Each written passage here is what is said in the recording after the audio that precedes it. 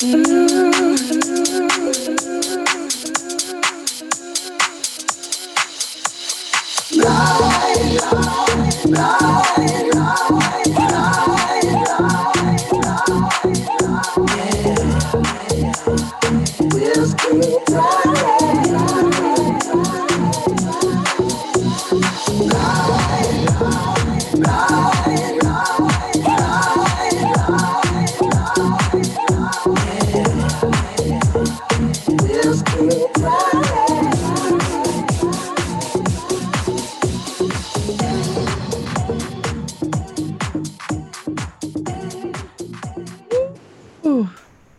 Good morning. Welcome back to the second hour of LoveBabz, LoveTalk. I'm delighted this morning because I get to talk a little politics.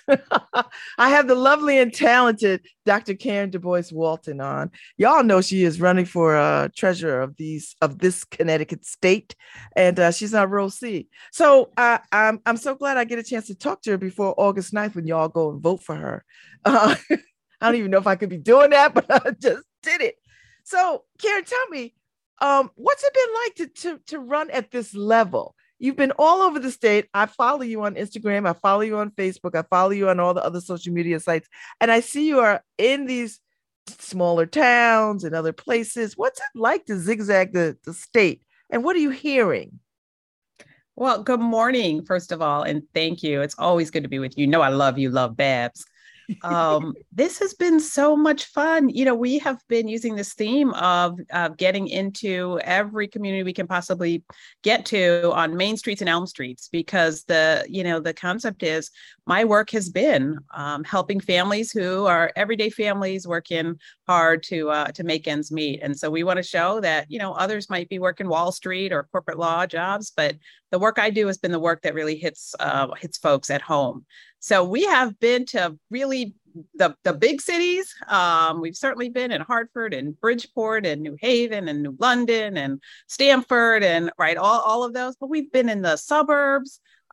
We've spent time in Hamden and the small towns, right? We've been in Haddam, East Haddam, and in Washington Depot, and all over the state. And it's wonderful. It's wonderful, an opportunity to talk to people about what I've done and my vision for the treasurers and why people should care about the treasurer's office, because it's not first of mind for a lot of folks when you think about elected office.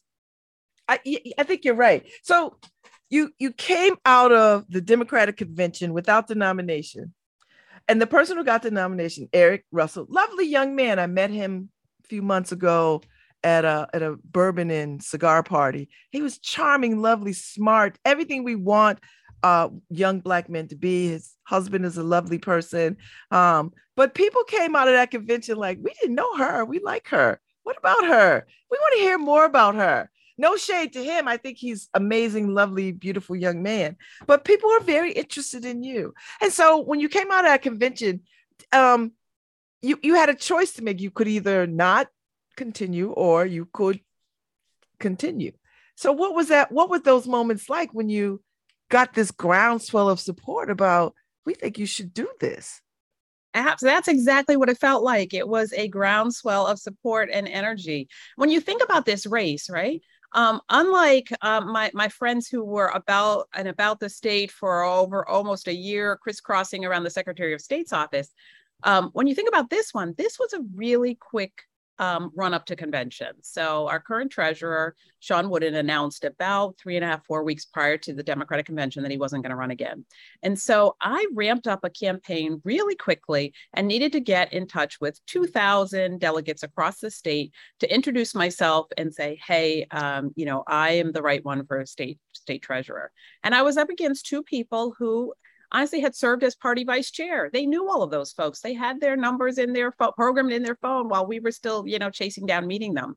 So we knew we went in there at somewhat as at a disadvantage to get in there. But we knew that if we could reach people, touch people, and share our story, that we had a compelling story to tell. So we spent the time getting to as many delegates as we could, and then getting to convention and talking to folks and getting an opportunity on stage to introduce myself. And people were very receptive, and they said, wow, we wish we'd known you. And now that we know you, like, this is great. We love you. And it's so hard. I've been here in New Haven working so hard, and certainly I'm a well-known person in New Haven, and I got to be, somewhat known through the State Board of Ed work, but, I wasn't known across the state in all the sort of political circles of the small DTCs and the large DTCs across our state. And so the convention put me on the map with them, and they were like, wow. And I joke because I came off the stage and got a chance to talk to people. And then I went out to where our campaign table was, and I hadn't had a chance to get my own t-shirt yet. And I said, let me go over there and grab a t-shirt.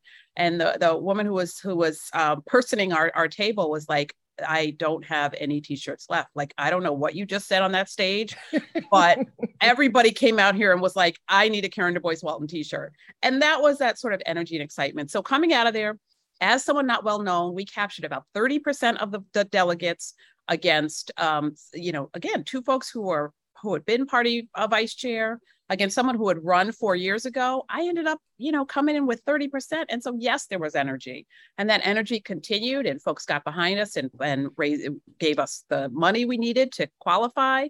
And folks continue to reach out and say, hey, come to our town, come talk to us, come talk to our voters. And so it's been really wonderful. And here we are positioned now just 5 days away. Oh my gosh. Democratic primary. I love it. So Karen, give people an understanding of what the treasurer does and why that role is so important to anybody on Main Street and Elm Street. Absolutely. The treasurer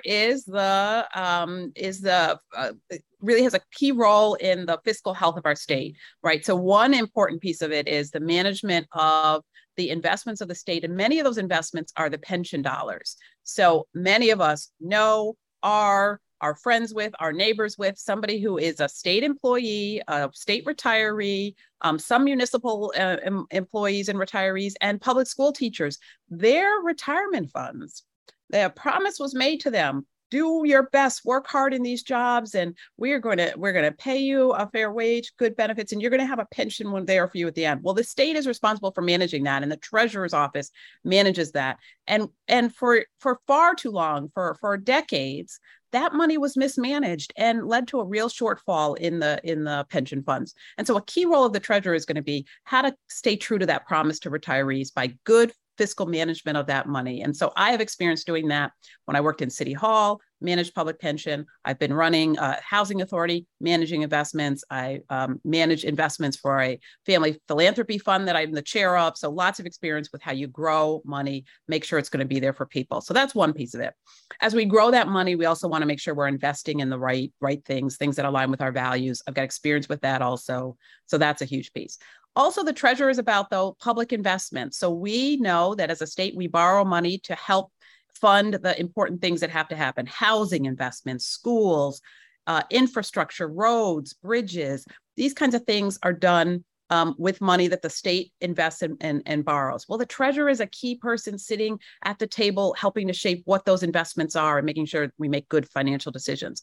Well, that's what I've done, Babz, right? You look across the city of New Haven, I have been using public dollar in really sound ways to make investments that have given people high quality communities to live in. So I know how to do that piece too. And then the third piece of the job is the stuff that touches working families, touches families across the state around how do we help families be on a better, stronger financial place in their lives. If you have a young person, maybe you invested in the CHET Higher Ed 529 program. That's out of the treasurer's office. Our current treasurer proposed a baby bonds program meant to really get our littlest ones off to the right start. So they'll be by 18, they'll have a little nest egg there, help close the wealth gap. Well, those kinds of programs happen out of the treasurer's office. And this is what I've been doing for families and successfully for some of the lowest income families in our communities, helping them move from places of underemployment, unemployment, minimum wage into having savings, good credit scores, able to buy homes, start businesses, because I know how to listen to what families need, design programs that work for them, and then implement those. And that's the third piece of the treasurer's office. Can somebody do that? Yes, I can. So it's a really important office that we may not always think about, but it's so key to the fiscal health of the state and to the financial well-being of families. And that's why I'm excited about it. Oh, I love this. This is good energy. And I can imagine that this would resonate whether you live in a city or you live in a rural community. The issues are not dissimilar. Absolutely. Absolutely. Right. We all need, I mean, if we're going to think about economic growth in our state, we have got to absolutely be attracting and supporting good business. But business is not going to grow if we are not addressing the unaffordability of housing in our community and the shortfall around housing. That is not just an urban issue. That is every community in our state is experiencing the challenge of not enough housing at a price point that people can afford. And we need a constitutional officer. We need somebody in the Treasury's office who's going to really bring a track record of knowing how you invest in housing as one example of how we're going to spur economic growth. And when I talk about that when I was up in the northwest corner in Washington, Connecticut, that resonated just as it does when I'm in Norwich, talking to families there. We're experiencing crisis around rental prices, crisis around finding places to live. And so that's going to be a big piece of what I'm focused on. And you know, I love that you said that, because New Haven is experiencing a housing boom, but it's not housing that everyone can have access to, at least from where I sit. I could be really wrong. And I know how challenging it is to find housing. I think a lot about caring about how young people can't stay in the state after they've, you know, either they come back from an educational experience, they graduate, or they're in state and having an educational experience, but they don't find this place affordable, attractive enough to stay because they can't afford it. How do you speak to that a little bit? Absolutely. I mean, we have been in decades of underproduction around housing, which is driving the problem we're in right now. And what we're currently building in places like my own home city here of New Haven isn't meeting the needs of the full range of folks who need opportunity for housing. And so it's pricing far too many folks out. And I think if we don't think differently about housing production, we're going to end up with places that are unrecognizable and are not places that offer opportunity for all. I'm so glad you mentioned young people, though, because I am so proud to have been endorsed by the Young Democrats. And so I carry a few endorsements. I'm endorsed by the Working Families Party. I'm endorsed by the Young Democrats. Both of those are very meaningful to me, because there's a stamp of approval. It's an endorsement. It says to the world that Karen is the one who has been fighting for working families in our community for decades. And the Young Democrat says that this is somebody who is paving a future for us that is going to enable us to do just what you say: continue to call Connecticut home, attract more people to Connecticut, start our professional lives, our young adult lives, build our families here. They see something in me that's based in the track record of what I've done for over 25 years in this community that lets them know they should put their support behind me for the future of Connecticut. So, Karen, talk to me a little bit about stepping into this role at this particular point in your life. Like, why is this a good time for you to be doing this?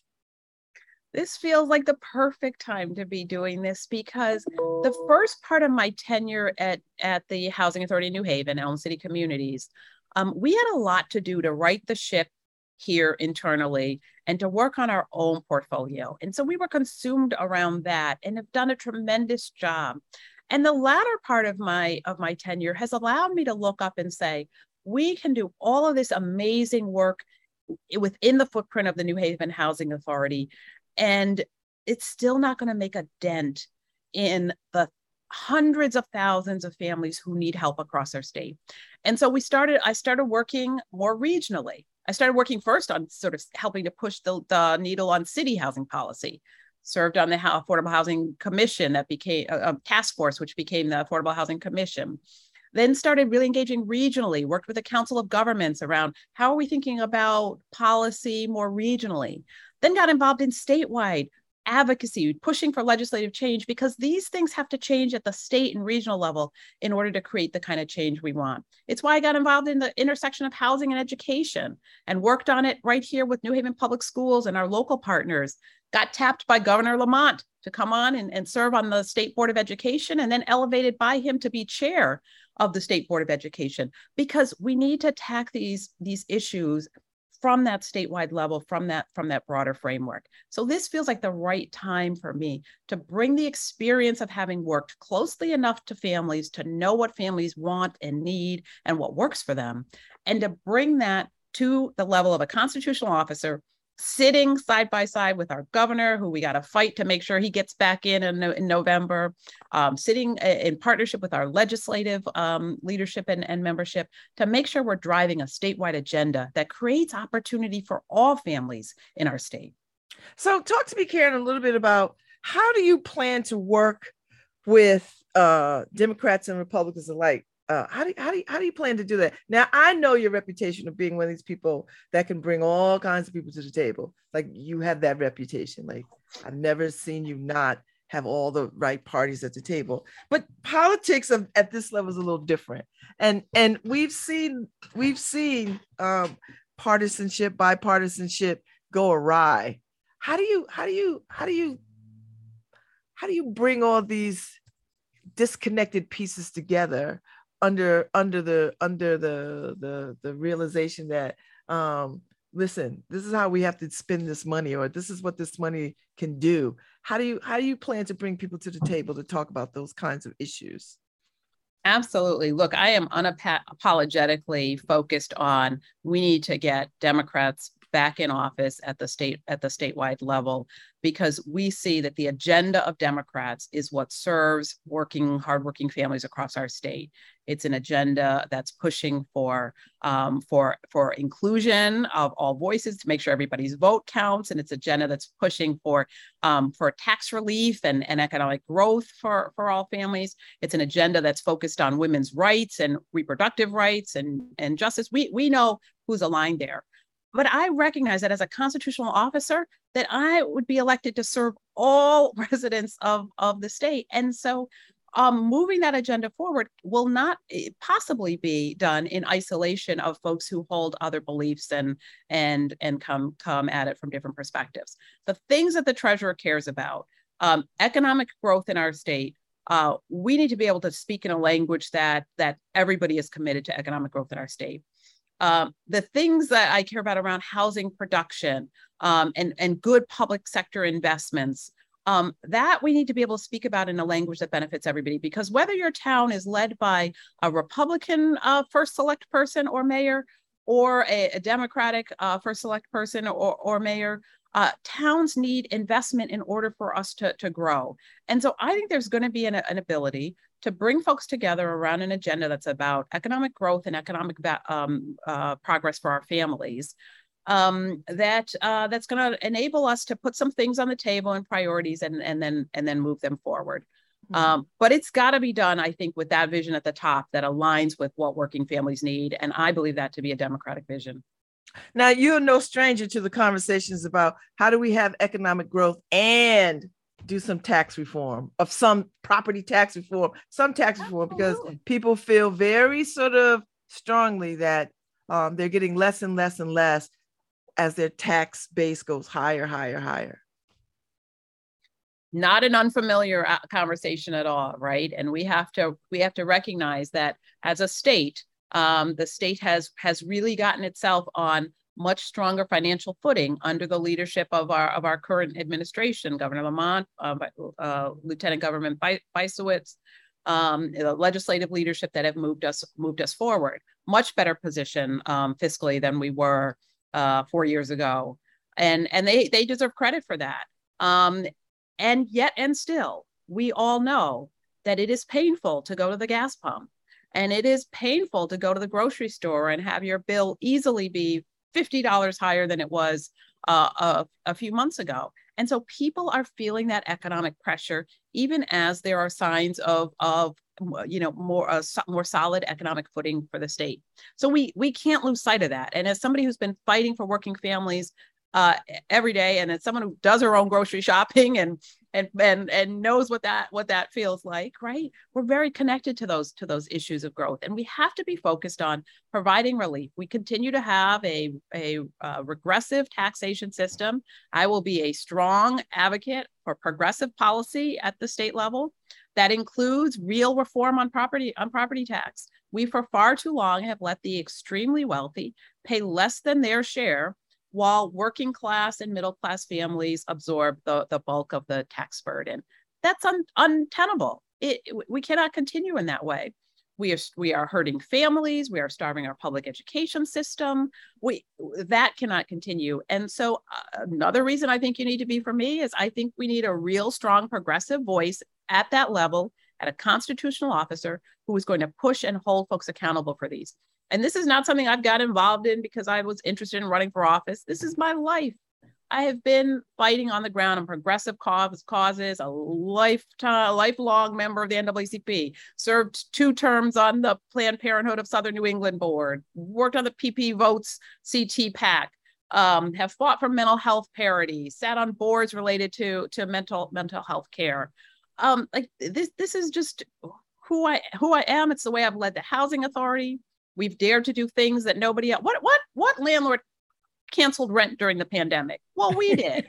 Like, we lead from a place of value that says we understand that our funding was tight during the pandemic, but we could absorb that as the housing authority multi-million-dollar entity. We could absorb that far more than passing that down to our residents who are our lowest income families who were hit hardest by the pandemic. We have to keep focused on who are we really here to serve and how do we make government really work for folks. And that's the voice you get from me. And again, it's like, you could say, oh, she talks a good game, but you don't just have to listen to what I say. I got a 25-year track record behind me of what I've done that really shows that that's the way we lead. So Karen, I know that you chair the Education Commission. What is it? The State Board of Education. Yes. Now there's a whole lot of conversation about education in the state and how, and this is not just unique to Connecticut, but for the sake of we're in Connecticut, we are reimagining, or at least I think we ought to start reimagining how we educate children. But talk to me a little bit about reading readiness and what schools are doing, and are we still having fights about charter schools and their relevancy, and are they taking money away from the education program? Talk to me about what you know, where we are educationally. Absolutely, right. We just saw Connecticut be ranked by national rankings as having the #2 school district in the entire country. And so that should be something that absolutely we can say, wonderful. There are things that are working amazingly well across the state in education. But to keep that as the takeaway and fail to address the fact that there continue to be huge disparities in opportunity and disparities in achievement and disparities in the way we're funding and the disparity in the outcome that we're achieving for kids would totally miss the mark and would leave far too many kids behind. So as chair of the state board, I'm thrilled to be there and able to support a commissioner who's focused on equity, be surrounded by board members and a team at the SDE who is focused on the fact that ranking #2 is great, but it means nothing if we aren't providing a #1 public school education for every child across our community. So we're really focused on a few things. One is absolutely we need to address the continued inequities in school funding, and that goes without saying, and it's part of why I push for progressive taxation reform and on that front as well. But we need to ensure that every learner in our public school system has access to teachers who look like them and represent the diversity of our state, that those teachers are equipped to teach a curriculum that represents culturally relevant and a truthful curriculum that really tells absolutely it's going to resonate and connect with the students in the classroom, that we're creating classrooms where kids have opportunities to interact and learn with people who represent the diversity of our state, and that we're addressing the social emotional needs of our learners and our educators and the folks, anyone who's touching our children. And so if we stay anchored to those things, that's where we need to go. There are a ton of debates. People have come and been very vitriolic in front of the State Board of Ed about curriculum and are we teaching critical race theory and should we be doing that? We had ardent debates, people coming in saying, you know, we were damaging our kids by requiring masks and COVID safe practices. Those national debates, they are absolutely alive here in Connecticut. And so we have to remain. Look, if you followed the Guilford Board of Ed election, the most recent one, right? I did. It played out right there. So there are absolutely ardent debates about this. We have got to remain focused on the fact that every young person, every learner must graduate our schools ready. And if our kids are not reading at level, if our kids don't have numeracy skills, if our kids are not exposed to the things that are going to prepare them for the careers of today and the future, then we're doing a disservice. And so I think every district across the state needs to take a real hard look at how they're preparing kids for the diverse world they're entering into. Even those schools that score at the top on most rating lists need to take a hard look at, are we really preparing our young people for the diversity of the world that they're going into? Have we really provided an equity frame to their education, a culturally relevant frame to their education? And I will continue to work passionately on this, whether I am continuing as state board chair or when elected to treasurer and step away from that role as treasurer.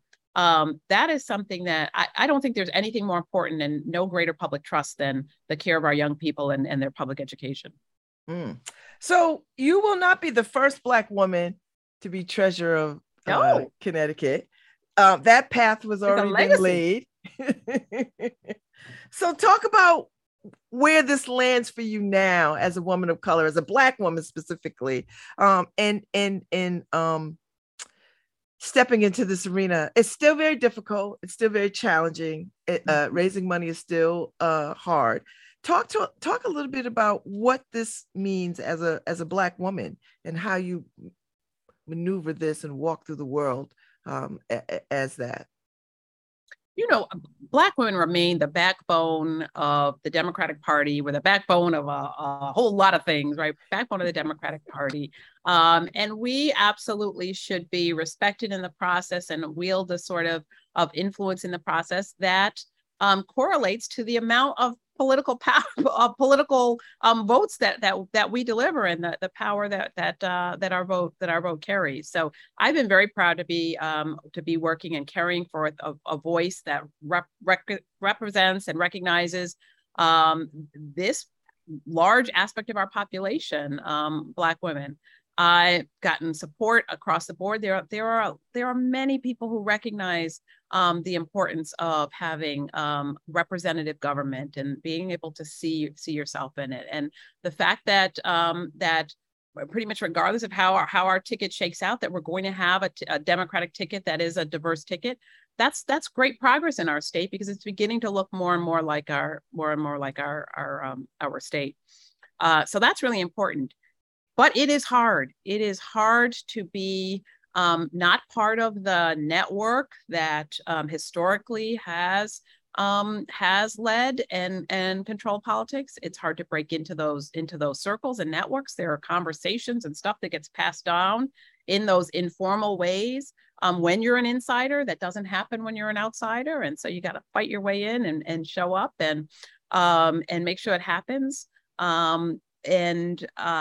You know, and then that's the challenge. I'll tell you what has been amazing has been the level of support that I have gotten, yes, from other Black women, but the broad level of support across all demographics of folks who have gotten behind and say, this is, yes, we're excited that you're a Black woman in this race, but we're excited you are more than qualified for this role. We are able to get behind you because your career in public service aligns with the treasurer's office, your financial management service, your background, your public service background, your public investments, you're working for working families, all of that positions me perfectly for this role. And people have been excited to jump on for that.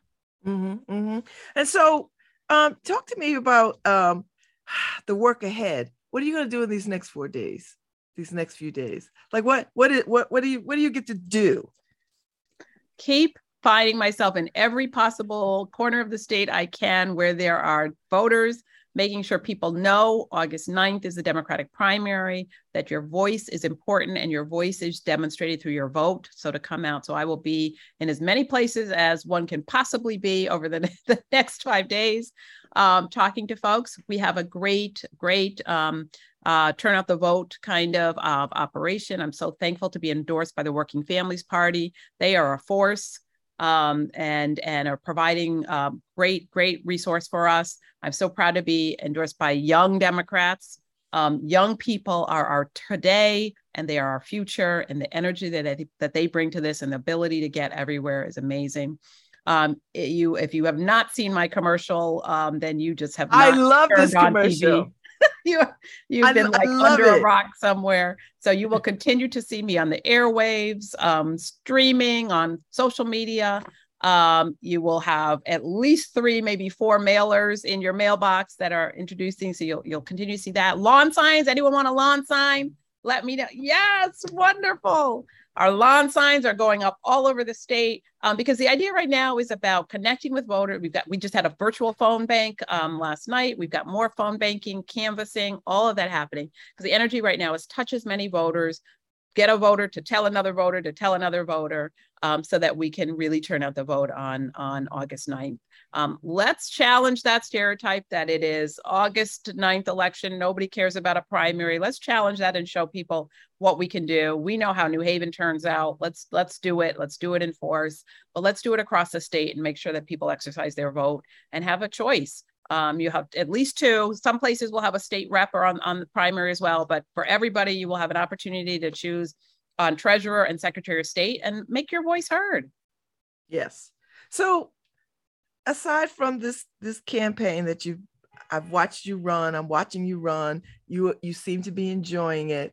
How do you take care of yourself through all of this? Because it cannot be easy zigzagging this state. And Connecticut is not a huge state, but it does take time to get across it.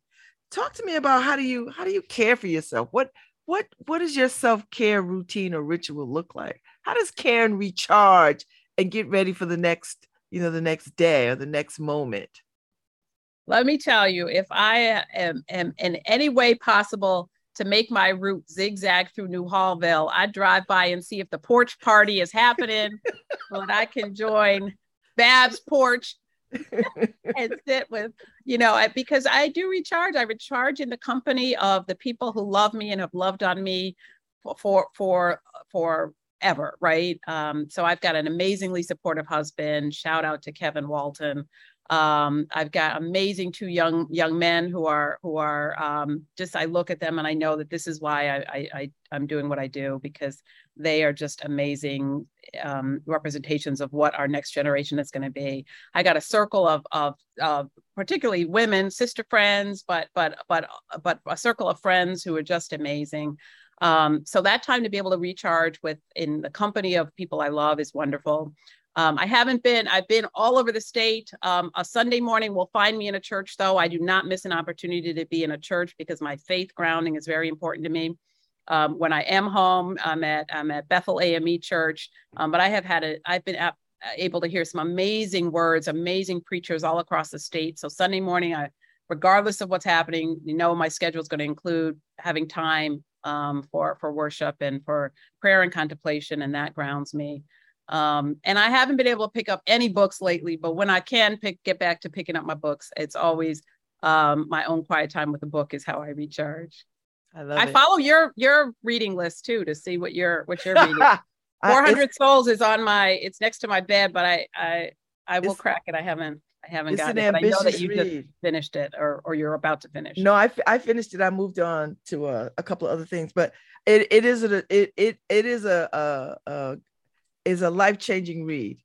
I mean, you think something about our history in this country since 1619, but when you hear the personal stories, or you hear stories that you don't get access to because it's just not taught, it does excite you for what the possibilities could be for us in this country. I will say that. So when you're a treasure and you got some time. I do miss my books. You get to it. Thank you so much for your time this morning, Dr. DuBois-Walton. I am a huge fan, and I know people have already let me know that they voted absentee because they were going to be away and they didn't want to miss opportunity to cast their vote for you. So whatever happens, you are still a winner to me. So love you. I'm just grateful. So we'll keep up the good work. We all cheer for you, and we'll do all we can. And you got a friend in me forever. So thank you. You know, I'm president of the Babz fan club. So love you. Thank you so much. Thank and you. Absolutely get out and vote. Get out to vote. I'm on Rosie. Let me put this back up. So I love it. See it. I want you to see it. So thank you, Karen DuBois-Walton. I'll see you out here in these streets soon. Take care. All right, Nora, play us out. Thank you so much for holding it down for Harry, who was at jury duty, and I'm sure he didn't get picked. So I'll see y'all at 12 o'clock on Pundits, where we're gonna talk about all the politics of the city today. So I will see y'all later. Thank you, Dr. DuBois-Walton. Thank you, Nora, and I will see y'all.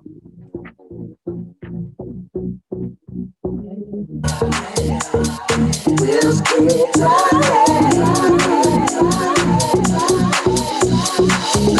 keep